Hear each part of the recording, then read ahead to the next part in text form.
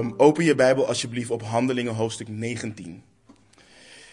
Zondag gaan we vers voor vers door Handelingen heen. En vandaag maken we een begin aan hoofdstuk 19. Als je geen Bijbel bij je hebt, steek je hand op en we voorzien je van een leenbijbel. En als je überhaupt geen Bijbel thuis hebt, dan mag je die Bijbel houden als gift van ons en van de Heer. Handeling 19. We beginnen bij vers 1.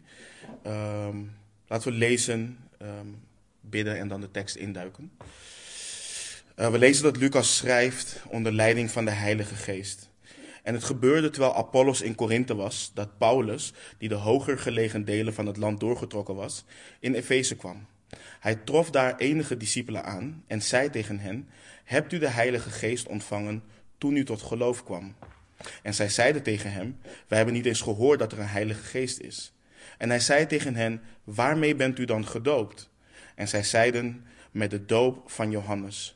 Maar Paulus zei: Johannes doopte wel een doop van bekering, maar hij zei ook tegen het volk dat zij moesten geloven in hem die na hem kwam, dat is in Christus Jezus. En nadat zij dat gehoord hadden, werden zij gedoopt in de naam van de Heere Jezus. En nadat Paulus hun de handen opgelegd had, kwam de Heilige Geest op hen en zij spraken in vreemde talen en profeteerden. En het waren bij elkaar ongeveer 12 mannen. Laten we bidden. Vader, we komen in ontzag voor u, Heer. In ontzag voor het feit dat u ons uw woord overgeleverd heeft. In ontzag voor het feit, Heer, dat u uw woord gebruikt om ons te veranderen. Heer, om ons terecht te wijzen, om ons te verbeteren, om ons toe te rusten, Heer. En ik bid ook voor het werk van uw geest vanochtend, dat u dat ook in ons doet. Dat geen een van ons hier onveranderd weggaat. En dat we meer van u mogen begrijpen. En nogmaals meer op onze Heer Jezus Christus mogen gaan lijken. Dus open de ogen van ons verstand, Heer. Opdat we mogen begrijpen wat hier staat. In Jezus' naam bidden we. Amen.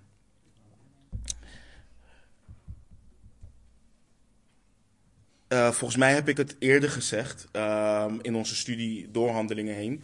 Maar het is goed om daar ook weer kort bij stil te staan. En dat is dat het boek Handelingen een boek van transitie is. Het is de transitie van het oude verbond naar het nieuwe verbond.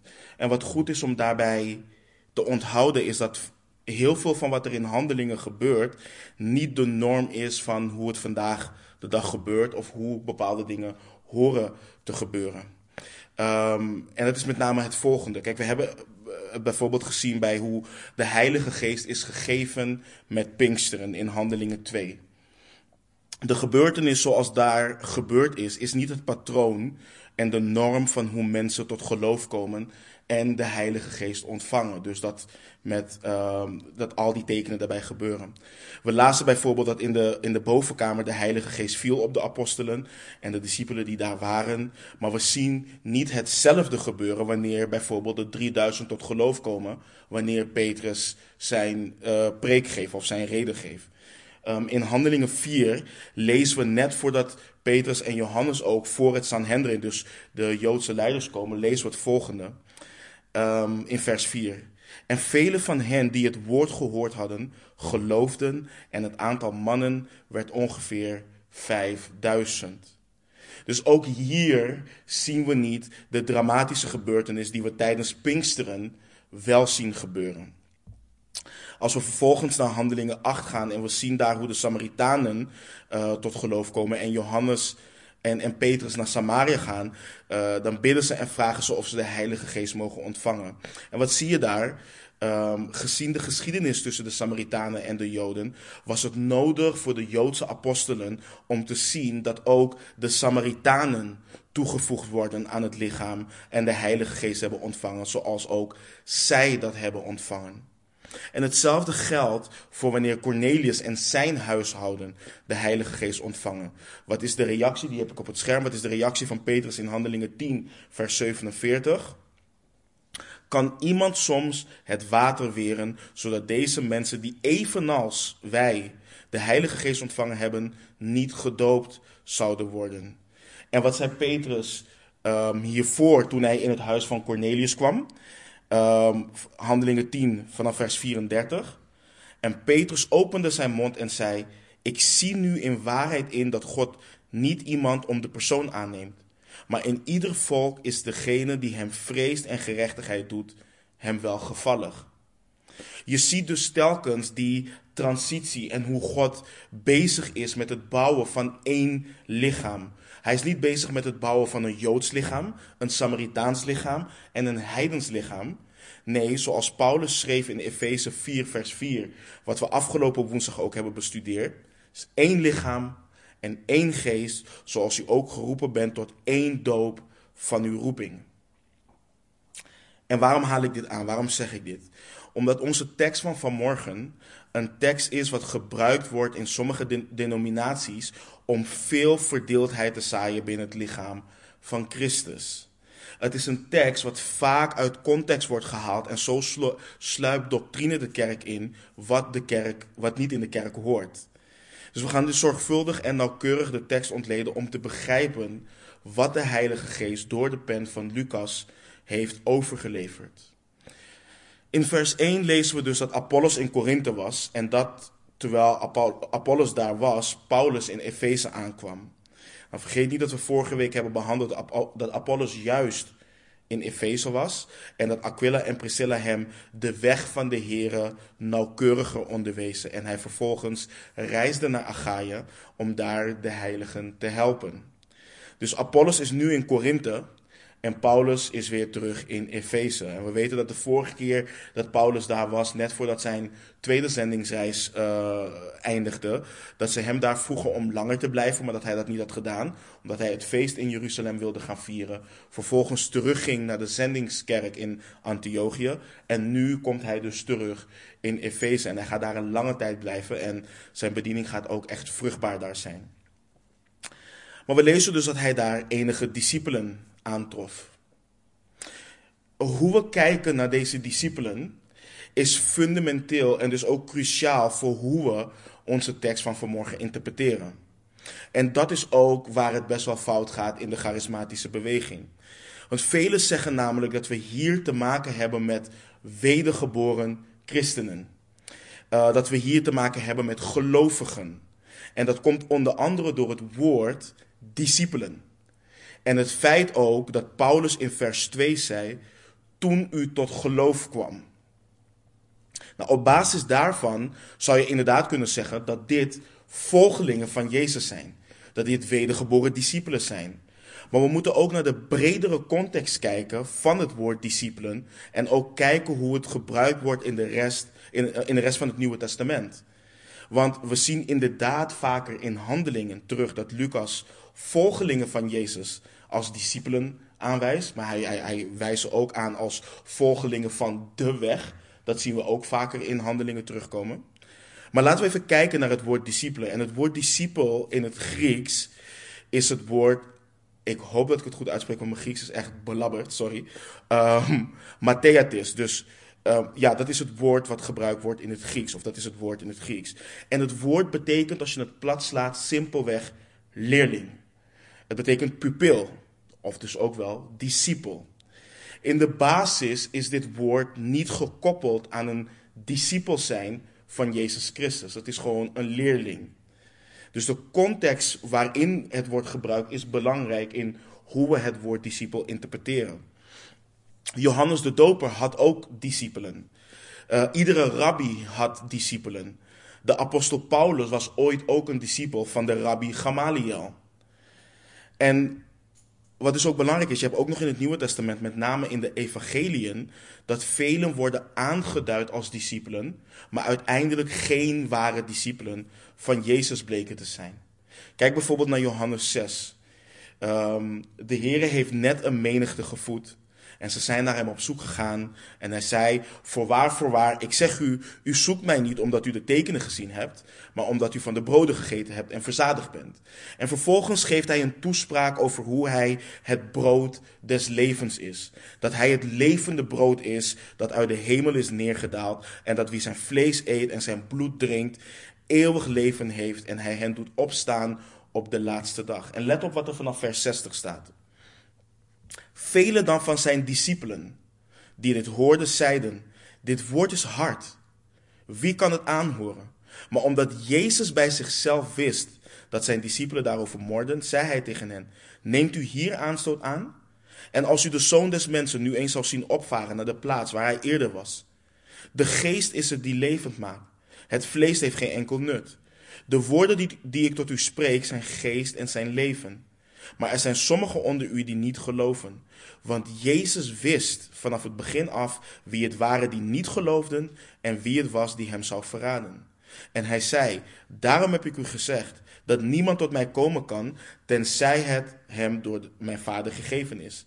Van toen af trokken vele van zijn discipelen zich terug en gingen niet meer met hem mee. Dus we leren hier dat niet allen die zeggen discipelen te zijn, dat ook daadwerkelijk zijn.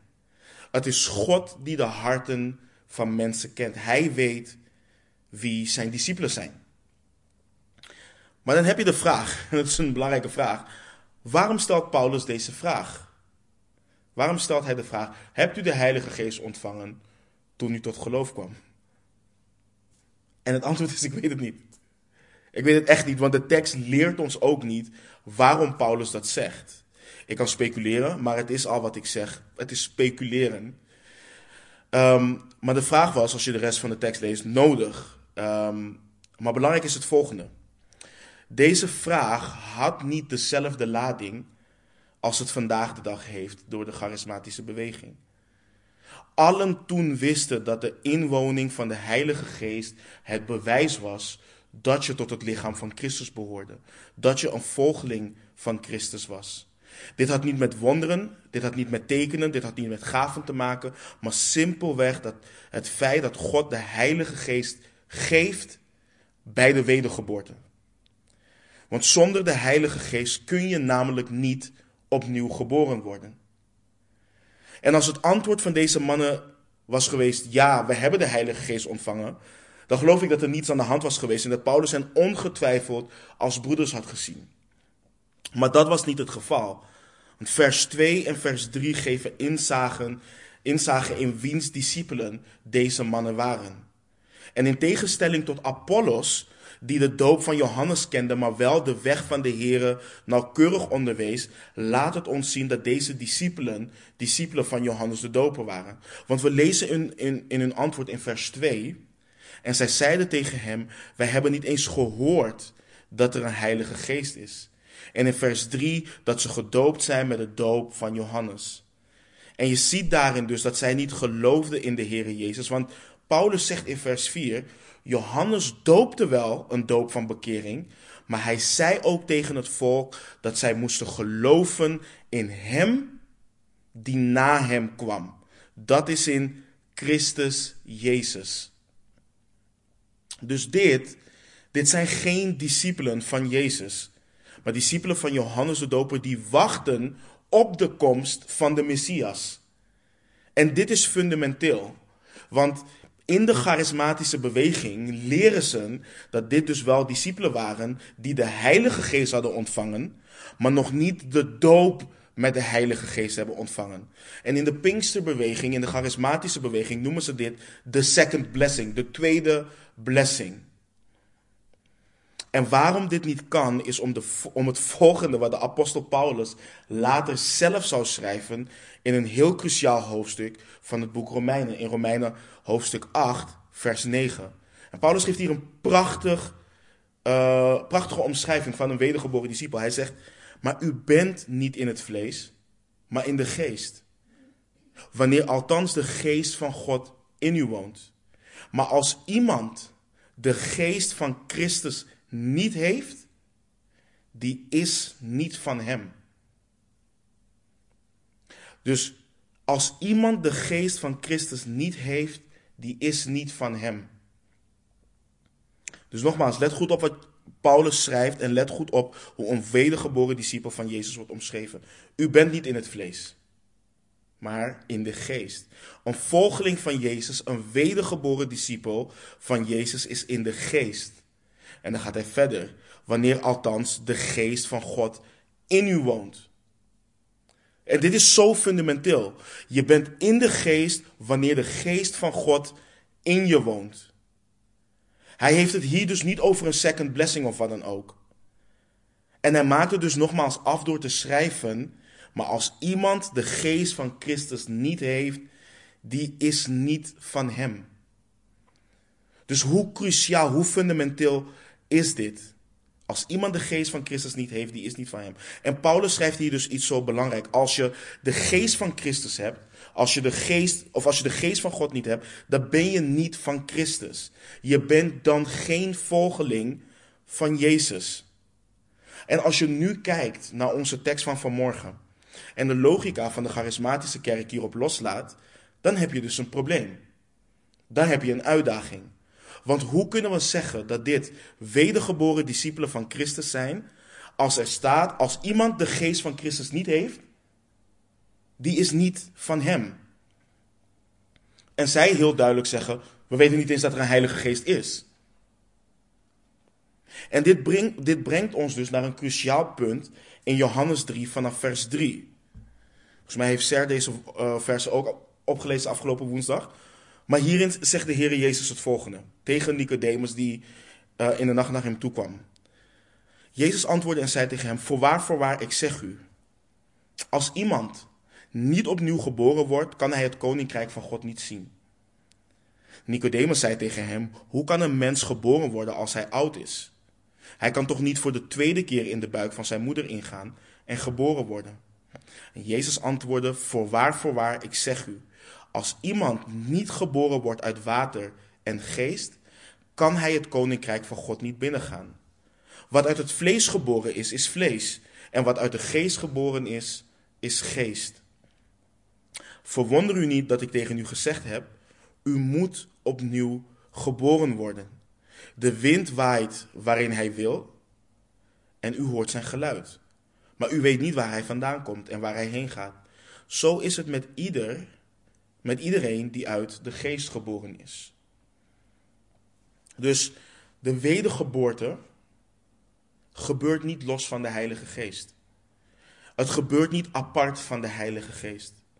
Wanneer God een persoon in zijn soevereiniteit reddend geloof en bekering schenkt, ontvangt die persoon onmiddellijk de Heilige Geest van God en wordt die persoon toegevoegd aan het lichaam van Christus. Die persoon wordt gelijk gedoopt in het lichaam van Christus. Het bestaat dus niet dat iemand tot reddend geloof komt zonder dat die persoon de Heilige Geest ontvangt. Want het is de Heilige Geest die het nieuwe leven geeft. En let op wat de Heer Jezus zei in Johannes 7, 38 en 39. Wie in mij gelooft, zoals de schrift zegt, stromen van levend water zullen uit zijn binnenste vloeien. En dit zei hij over de geest, die zij die in hem geloven, ontvangen zouden. Want de Heilige Geest was er nog niet, omdat Jezus nog niet verheerlijkt was. Nogmaals, dus hier zien we dus dat wanneer iemand tot reddend geloof komt, stromen van levend water zullen vloeien uit zijn of haar binnenste. En we lezen dus dat het gaat over de geest die men zou ontvangen wanneer men in Christus Jezus zou geloven. Dus nogmaals, we hebben een enorm probleem met de interpretatie van onze vrienden uit de charismatische beweging, omdat deze discipelen in onze tekst van vanmorgen de Heilige Geest nog niet ontvangen hebben. Nogmaals, als iemand de geest van Christus niet heeft, die is niet van hem. Dit zijn discipelen die hebben gehoord dat de Messias zou komen. Die zich hebben laten dopen, zoals Johannes de doop van bekering predikte en wachten op de vervulling van Gods belofte, de Messias. Ze wisten alleen niet dat Jezus de Messias is en al gekomen is, gestorven is en opgewekt is uit de dood en nu ook nog eens zit aan de rechterhand van de Vader. En nu is er nog een ander ding waar we naar moeten kijken en dat is de zin, wij hebben niet eens gehoord dat er een Heilige Geest is. En een paar punten die hierin belangrijk zijn. Kijk, Johannes de Doper had het over de Heilige Geest. Hij zei zelf in Mattheüs 3:11, ik doop u wel met water tot bekering, maar hij die na mij komt is sterker dan ik. Ik ben het niet waard hem zijn sandalen na te dragen. Hij zal u dopen met de Heilige Geest en met vuur. Dus een betere vertaling van wat we zojuist hebben gelezen in Handelingen is in onze tekst dat ze niet wisten dat de Heilige Geest al gegeven was of dat hij er al is. Dat is ook wanneer je vanuit het Grieks het exact leest, dan krijg je dus ook die vertaling. En dat laat zien dat ze waarschijnlijk ook niet wisten wat er met Pinksteren is gebeurd en dat de Heilige Geest gegeven werd aan hen die geloven in de Messias voor de vergeving van zonde. Maar let op wat Paulus doet. En hoeveel van jullie heeft het volgende wel eens persoonlijk meegemaakt of gehoord dat dit bij een ander is gebeurd? Je krijgt de vraag: heb je de Heilige Geest ontvangen? En als het antwoord nee is, dan begint men met een hele studie of een hele preek over de Heilige Geest. Hoe je geloof moet opbrengen en hoe je geloof moet manifesteren om de Heilige Geest te ontvangen. Hoe je een gebed moet bidden, banden moet breken en noem maar op, zodat je de Heilige Geest ontvangt. Maar let op wat Paulus doet. Let op wat Paulus doet. Paulus hoort dat zij de Heilige Geest niet hebben ontvangen. Sterker nog, dat ze niet eens wisten dat de Heilige Geest gegeven is. En waar heeft Paulus het met hen over? Wat vertelt Paulus hen in vers 4? Johannes doopte wel een doop van bekering, maar hij zei ook tegen hen, tegen het volk, dat zij moesten geloven in hem die na hem kwam. Dat is in Christus Jezus. Paulus heeft het met hen over Jezus Christus. Hij heeft het over dat men moet geloven in hem die na Johannes de Doper kwam, die de weg van de Here recht kwam maken.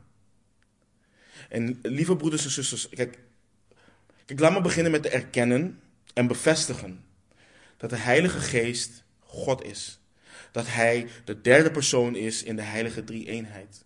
Dat hij geen mystieke kracht is en dat hij geen ding is. Het is geen het. Het is hij. Hij is een persoon. En dat hij gelijk is aan de Vader en de Zoon, maar dat hij net zoals de Vader en de Zoon een verenigende rol hebben in onze zaligmaking, hij ook zijn rol daarin heeft. En dat hij absoluut niet minder gezien moet worden. Maar wat we in de charismatische beweging zien, in relatie tot de Heilige Geest, is godslastering. En waarom ik dat zo dogmatisch zeg is omdat de schrift duidelijk laat weten dat onze Heere Jezus Christus de leidsman en voleinder van ons geloof is. De schrift leert ons dat heel de schrift getuigt van Jezus Christus. En dat de schrift, waarvan de Heilige Geest het zelf heeft ingegeven, zegt het volgende over de bediening van de Heilige Geest. In Johannes 16, vanaf vers 7. Daar zegt onze Heer, maar ik zeg u de waarheid. Het is nuttig voor u dat ik wegga. Want als ik niet wegga, zal de trooster niet naar u toe komen. Maar als ik heen ga, zal ik hem naar u toezenden. En als die gekomen is, zal hij de wereld overtuigen van zonde, van gerechtigheid en van oordeel.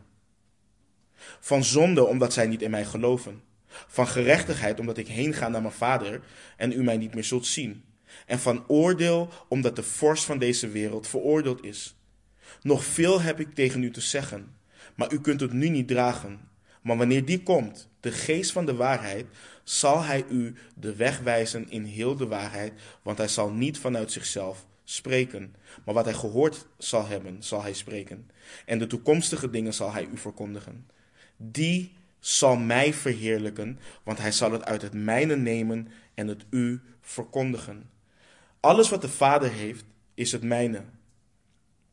Daarom heb ik gezegd dat hij het uit het mijne zal nemen en het u zal verkondigen. Kijk, het is goed om een thematische en dieptestudie te doen over de persoon en het werk van de Heilige Geest. Dat is goed. Maar dit doen we en dit horen we altijd te doen in relatie tot het evangelie van Jezus Christus. Dit doen we niet om de Heilige Geest te verhogen voor de gaven die hij uitdeelt of te misbruiken voor de gaven die hij uitdeelt. Dingen als leren profeteren of oefenen met profeteren, leren spreken in tongen, leren genezen en al de dwaalleer die we tegenkomen zijn niet tot eer en glorie van onze Heer Jezus Christus. maar die zijn ter eer en glorie van de mensen die deze dwaalleer verspreiden. We prediken niet de Heilige Geest. We prediken Jezus Christus onder leiding van de Heilige Geest, onder kracht van de Heilige Geest. We bidden niet tot de Heilige Geest, we bidden onder leiding van de Heilige Geest. Hij is het die door ons heen bidt, want we weten niet wat we bidden moeten, schrijft Paulus ook in Romeinen 8. En dus de geest van God misbruiken alsof hij de geest van Aladdin is een gruwel in de ogen van God. Paulus predikte, net zoals Johannes, de doper, dat ook predikte, dat mensen moesten geloven in hem die na Johannes kwam. En dat kenmerkt alle, maar dan ook alle prediking die we terugzien in Handelingen. Alle getuigenissen, alle momenten van evangelisatie, alles gaat en draait om de Heere Jezus Christus. Het gaat om Jezus Christus die gezonden is door de Vader om te sterven voor hen die de Vader aan de Zoon gegeven heeft. Opdat de Geest hen nieuw leven zou geven en dopen in het lichaam van de Zoon ter eer en glorie van onze God. Dat is waar het om draait. En dat is voor ons ook een belangrijke les. Want we zien hier nogmaals in dat niet allen die discipelen genoemd worden, discipelen van Christus zijn. Niet allen die naar de samenkomsten gaan, zijn discipelen van Jezus. En ik had het net al over de wedergeboorte, maar dit is zo essentieel. Kijk, dit gaat niet om het gedragen als een volgeling van Jezus. Dit gaat niet om het nadoen van Jezus of de morele wijze lessen die hij heeft onderwezen na te volgen. En dit gaat ook niet om het gedragen zoals een voorganger of een prediker wilt dat je je gedraagt. Dit gaat om zoveel meer. Dit gaat om echt geloof in Jezus Christus voor de vergeving van zonde. Omdat mensen dood zijn in hun overtredingen en zonden. Dat is ook wat Paulus schrijft in Efeze 2. En dit is zo belangrijk.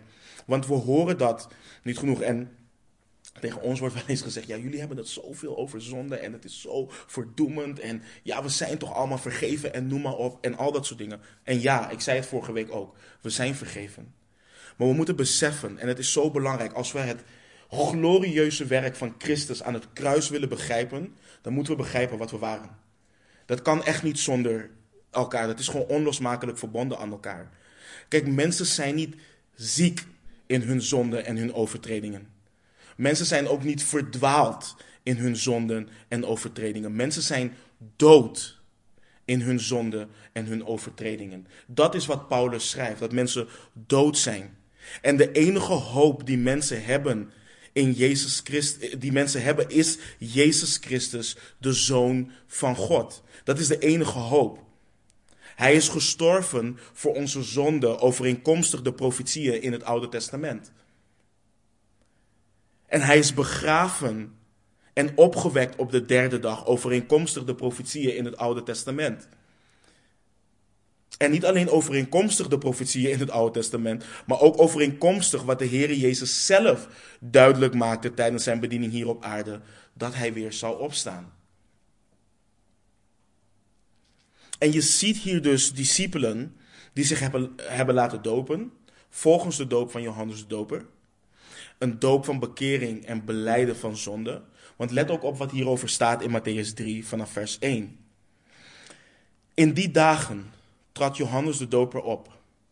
En hij predikte in de woestijn van Judea en zei: bekeer u, want het koninkrijk der hemelen is nabijgekomen. Want deze is het over wie gesproken werd door de profeet Jesaja toen hij zei: de stem van iemand die roept in de woestijn: maak de weg van de Heere gereed, maak zijn paden recht.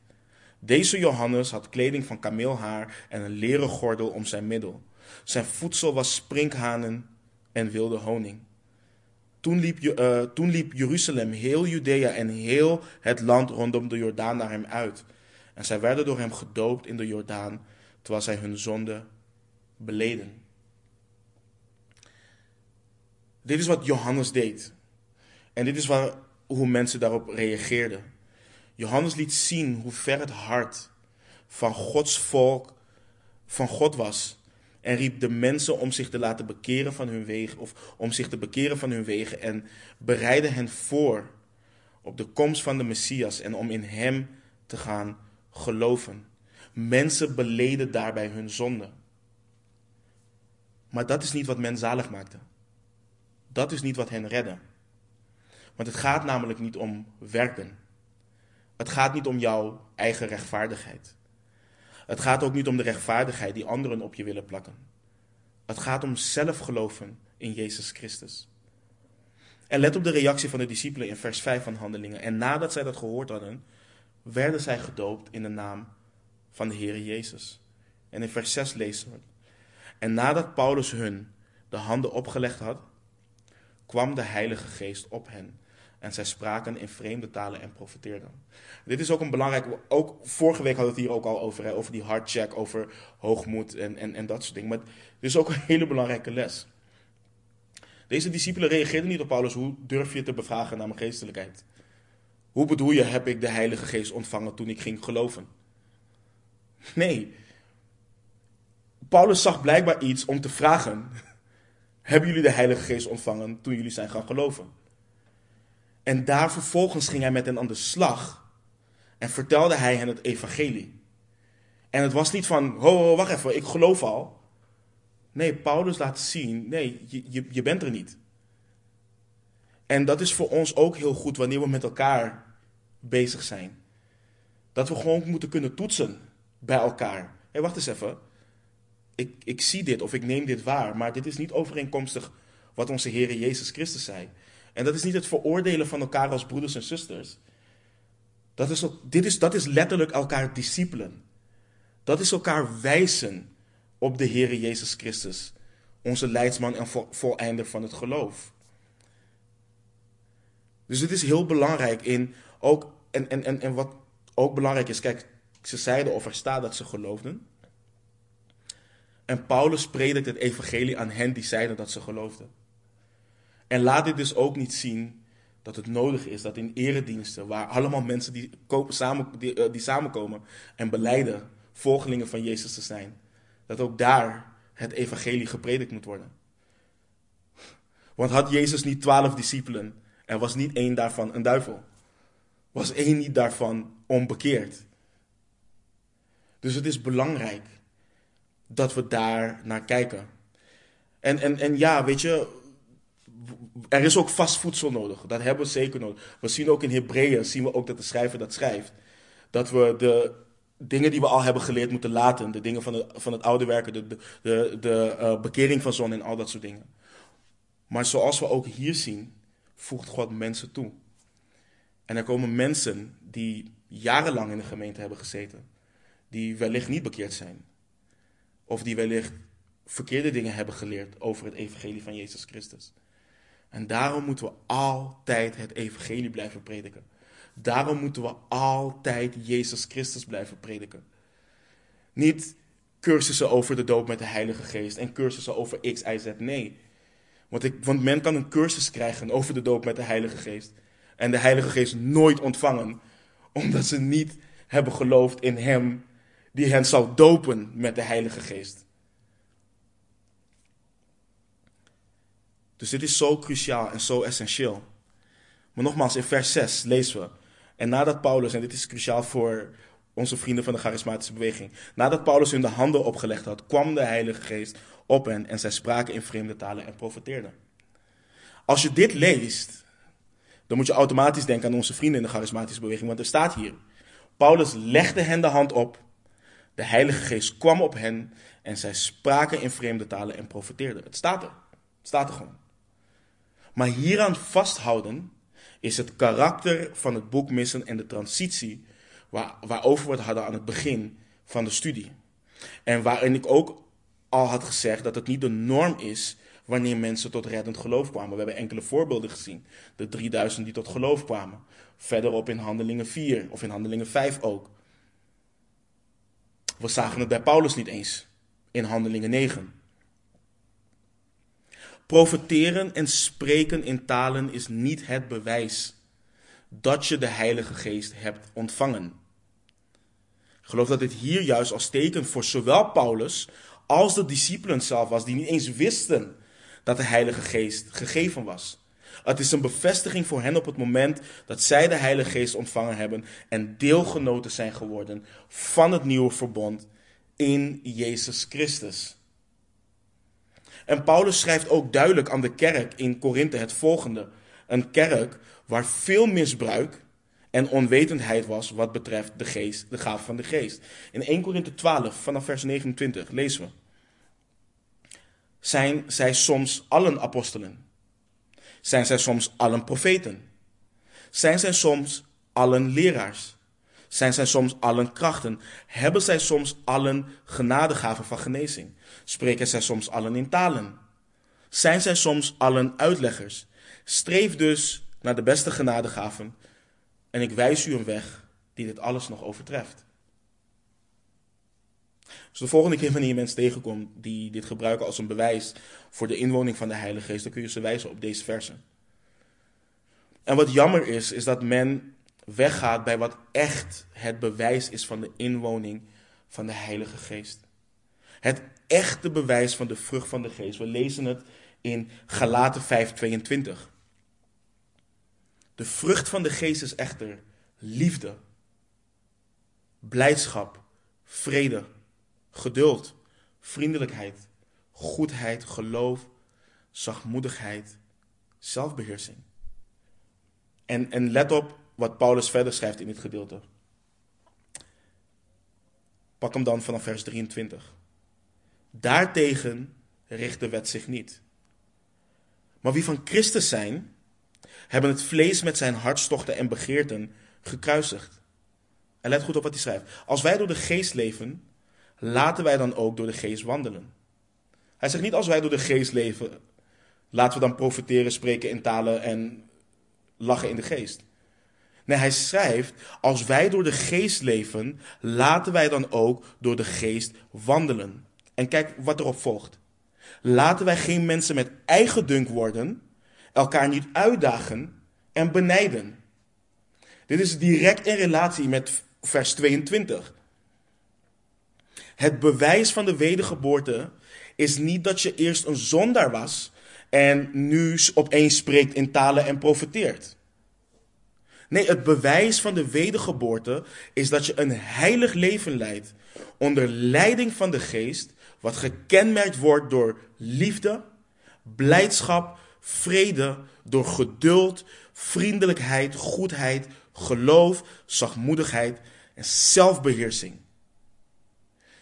Dat is hoe we wandelen naar de geest.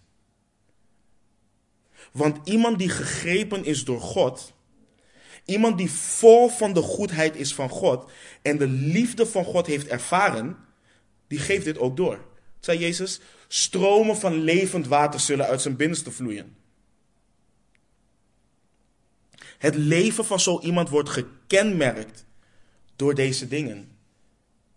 En deze dingen zullen blijven toenemen in het leven, totdat we onze Heer van aangezicht tot aangezicht zullen zien.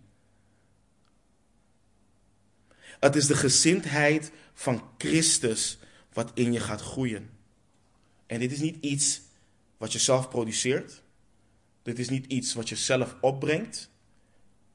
Het is niet iets van we gaan om een tafel zitten en we gaan kijken hoe liefde groeit. Nee, dit is wat de geest blijvend doet in ons leven.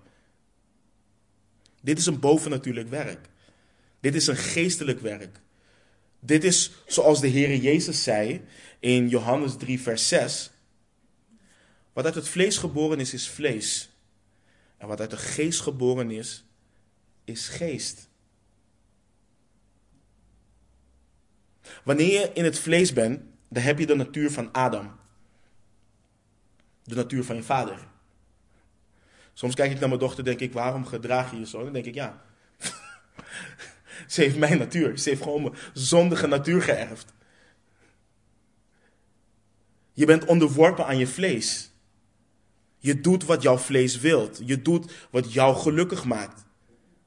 wat jouw vlees behaagt. Maar wanneer we uit de geest geboren worden, wanneer we van boven geboren worden, dan worden we kinderen van onze hemelse Vader. We zijn dan geen kinderen van Adam meer. We zijn ons vlees niets meer verplicht, omdat we duur gekocht zijn met het kostbare bloed van onze Heer Jezus Christus, van de Zoon van God. En de Heilige Geest heeft ons vrijgemaakt als slaven van de zonde en ons slaven van onze Heer Jezus Christus gemaakt. We zijn dienstbaar gemaakt aan de gerechtigheid van God. En we leven overeenkomstig de geboden van onze nieuwe Heer. En daarom is het zo kostbaar. Zo belangrijk, want soms kunnen we een leven van verslagenheid ook leven. Hè? Denk van, en dit is ook wat er ook in de charismatische beweging wordt gezegd. Dat wanneer je worstelt met zonde en wanneer je vecht tegen je vlees, dat het iets is wat komt omdat je de Heilige Geest nog niet hebt ontvangen. Maar dat is niet waar. Paulus schrijft ook nog aan de Korintiërs: jullie hebben niet tot bloedens aan toe gevochten tegen de zonde. Wanneer we de geest hebben, dan zullen we worstelen tegen de zonde. We zullen worstelen tegen ons vlees. Want Paulus schrijft ook: we horen de werken van het vlees te doden aan de geest. De vlees begeert wat het wilt. En het begeert tegen de geest in. Maar wat ze dan zullen zeggen is: nee, kom, laat me je de hand opleggen, want je hebt de Heilige Geest nog niet ontvangen.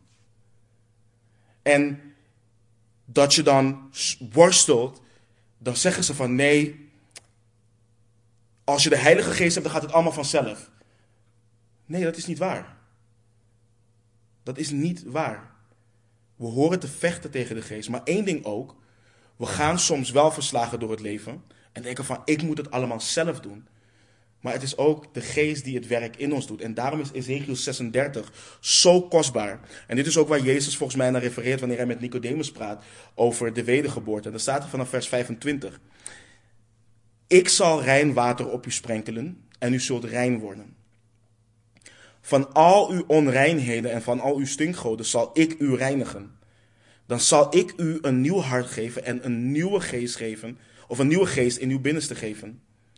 Ik zal het hart van steen uit uw lichaam wegnemen en u een hart van vlees geven. Ik zal mijn geest in uw binnenste geven. Ik zal maken dat u in mijn verordeningen wandelt en dat u mijn bepalingen in acht neemt en ze houdt. Zien we dat dit het werk van God is? Dit is niet het werk van mensen. Dit is het werk van God. Dit is het bovennatuurlijke werk van God. Hij zal ons een nieuw hart geven. Een wedergeboren volgeling van Jezus heeft een nieuw hart. Een hart gevuld met de liefde van zijn en haar hemelse Vader. Een wedergeboren volgeling van Jezus heeft Gods geest in zijn of haar binnenste. En het is God die zal maken dat we in zijn verordeningen wandelen. En dit houdt dus nogmaals niet in dat wij ons niet horen te beijveren, maar je krijgt letterlijk de verlangens van God. En dat is het verschil. Je kunt worstelen tegen zonde, dat is één. Maar we hadden het hier volgens mij vorige keer ook over tijdens onze mannenfellowship. Hoor mensen wel eens zeggen, ja nee maar ik hoef de Bijbel niet te lezen. Of ik heb het verlangen niet om de Bijbel te lezen. Dan heb je een probleem. Dan heb je echt een probleem. Want als je de geest van God hebt, dan verlang je naar de dingen van God. Ja, het kan soms zijn dat Netflix net iets aantrekkelijker is dan je Bijbel oppakken. Dat kan. Maar je hebt wel de verlangens. Of het verlangen om God te leren kennen. Om hem na te gaan volgen. Om hem te dienen. Om hem beter te leren kennen. Dus lieve broeders en zussen, we zien hier nogmaals. Er is één lichaam. Er is één geest. Er is één doop. En dit is ook precies wat de apostel Johannes duidelijk maakte in zijn eerste brief toen hij schreef. In 1 Johannes 2:20. Maar u hebt de zalving van de heilige en u weet alles. Nogmaals, dit gaat niet om een extra zalving of een second blessing die we zelf teweeg kunnen brengen en waar we recht op hebben of die weggelegd is voor een elitegroep christenen, want dat heb je ook. Nee, dat is niet voor jou, dat is voor next level. Het gaat, en dat is ook, en ik heb het vaker ook gezegd, het gaat er niet om hoeveel van de Heilige Geest jij hebt, De vraag is, heb je de Heilige Geest? Dat is de vraag. Heb jij de Heilige Geest? En de vraag die ook gesteld kan worden is, hoeveel heeft de Heilige Geest van jou? Wandel jij naar de Geest? Ben je onderworpen aan de leiding van de Heilige Geest? Ben je uit God geboren? Geloof je in Jezus Christus voor de vergeving van zonde? Geloof je in Hem en in Hem alleen, in zijn werk aan het kruis, in zijn wederopstanding? Nogmaals, deze 12 mannen zijn het bewijs dat zelfs in de samenkomsten en eredienst altijd het evangelie van Christus gepredikt moet worden.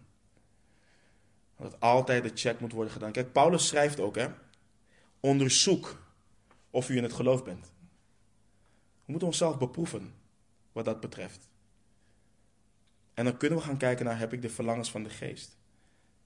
Nogmaals, je hebt altijd mensen die jaren geleden gelovig zijn en jarenlang discipelen waren van een voorganger of van een specifiek persoon en niet van de Heer Jezus Christus. En dat zijn twee verschillende dingen. Johannes de Doper wees altijd op Christus. Hetzelfde ook in wanneer zijn volgelingen naar hem toe komen en opeens zeggen van, Rabbi, meester, allen gaan naar hem, naar wie u gewezen hebt. Allen worden opeens door hem gedoopt. En hij zegt van, luister, een mens kan zich niets toe-eigenen wat niet door de Vader gegeven is. Hij moet meer worden, ik minder. We moeten altijd voorbereid worden op Christus, altijd gewezen worden op Christus. En wanneer we geloven in hem voor de vergeving van zonde, wanneer God ons dat reddend geloof heeft gegeven, dan zullen we de Heilige Geest krijgen, wedergeboren worden en gedoopt worden in het lichaam van onze Heer Jezus Christus. Amen. Laten we bidden.